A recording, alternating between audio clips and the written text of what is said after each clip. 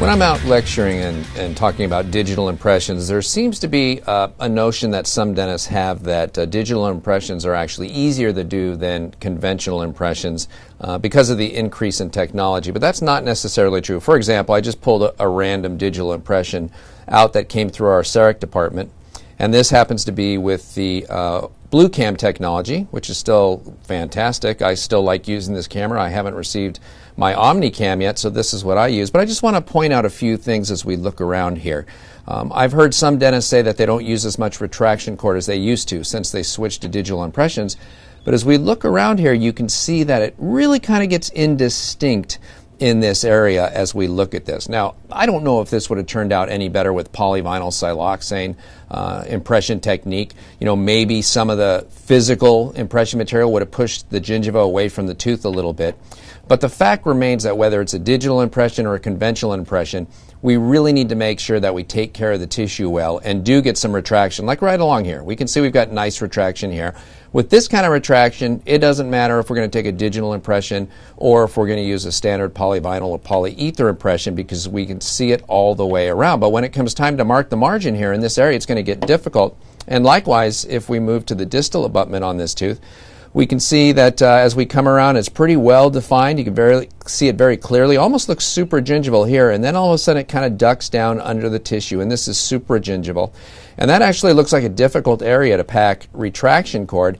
This is one of the areas, certainly in the posterior region of the mouth, where I'm definitely going to take out my diode laser and do some troughing right along here to make sure that I clear that away so we can clearly see the margin. So a subgingival margin is something that probably is a little easier to do with a polyether or a polyvinyl impression just because the material can be squirted subgingival. When it comes to a digital impression like this, we need to have direct line of sight. So the tissue can't be leaning over the margin at all. There can't be any kind of tissue undercut where we can't see this margin.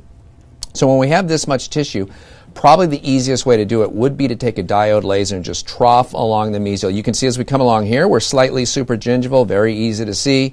Then we've got this little area where it goes into the tooth and back again, and then you can see here, again, it looks like it's hard to decide why it looks clean here, and we can see the sulcus, but then here it appears to be touching the tooth again.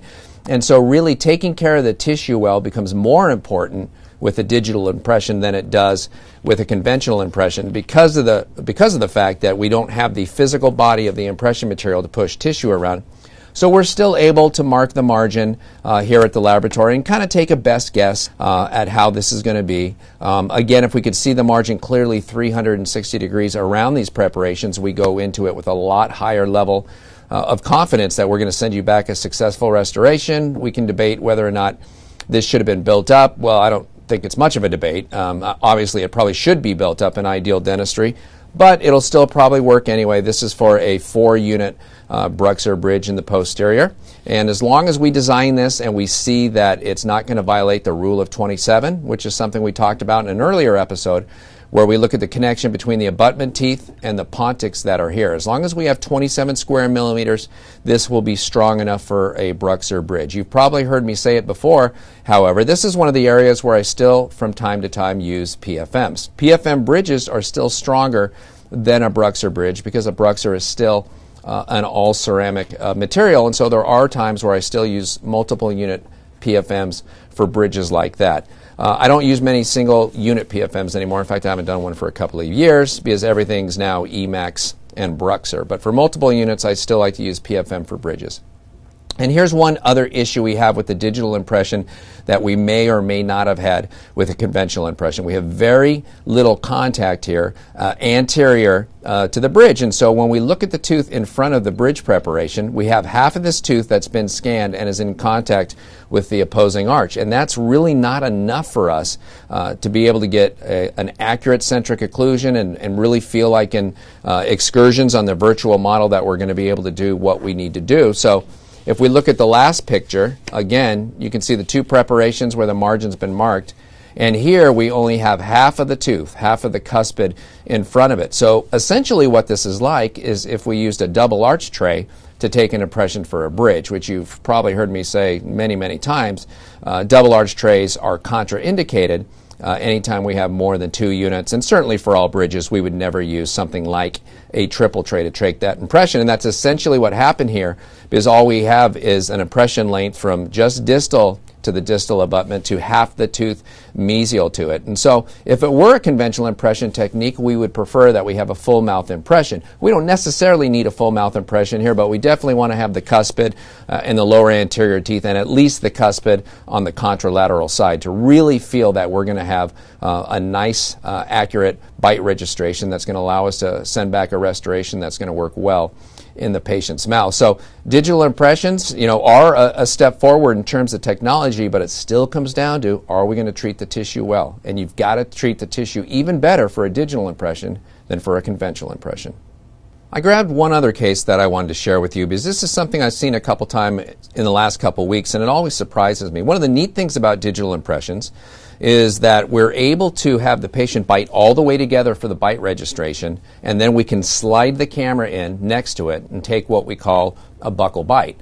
So this should be more accurate than a conventional bite registration where we squirt the bite registration material onto the teeth and have the patient close down into it. That can be more difficult because we can't always visually verify that they're in maximum intercuspation. And so one of the things that I've noticed is, like we see on this case, this appears to be, this is the bite sent in by the doctor with the digital impression, but you can see that we don't have contact between these posterior teeth. They are open because of the way the patient is hitting on the anterior teeth. And so when we see an open bite like this with just anterior contact, we have to wonder, is this the patient's correct bite? So we gave the doctor a call, and the patient just happened to be there in hygiene. He said, you know what, I'll tell you what, let me get the patient over. I'll take a physical impression for you, and we can actually pour that up and take a look at it, and we'll compare it. He said, I'd feel better doing that than trying another digital one for this particular case. So the doctor actually did take a polyvinyl impression in a double arch tray and sent it in to us.